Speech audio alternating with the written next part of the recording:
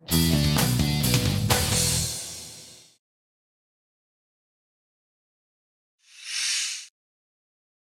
podcast is Run, Eat, and Drink. And we noticed that on your menu you have an eclectic combination of some cocktails, some original cocktails. So if we were to celebrate after we complete the race, what would be your recommendation there? My go-to would be the Dusty Boot. It's probably like our most popular drink. It's kind of like our take on whiskey sour. And after you run, you only need like one or two of those, and your metabolism's going pretty quick. But they're handcrafted drinks that we have at the bar. We have a full array. We have a great selection of wine, local beers, and a great house-made cocktail program. So it's happy hour here at the Black Sheep, and I decided to take Waylon's recommendation and order the Dusty Boot. The Dusty Boot has a smoked sea salt and black pepper rim. I think that's where the dusty part comes in.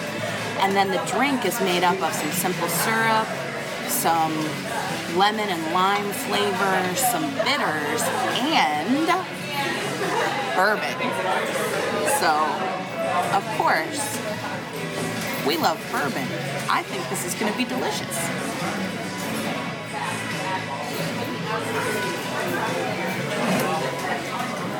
Oh, his recommendation is spot on. There is a bite from the bitters, a smokiness from the whiskey. The salt and pepper add just an extra layer, like a sip to the drink.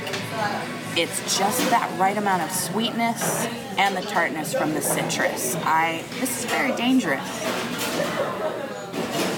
It's like a smoked whiskey sour. Yeah, it's like a smoked whiskey sour. It's like a smoked whiskey sour, and happy hour could be very dangerous for us with this Dusty Boot, so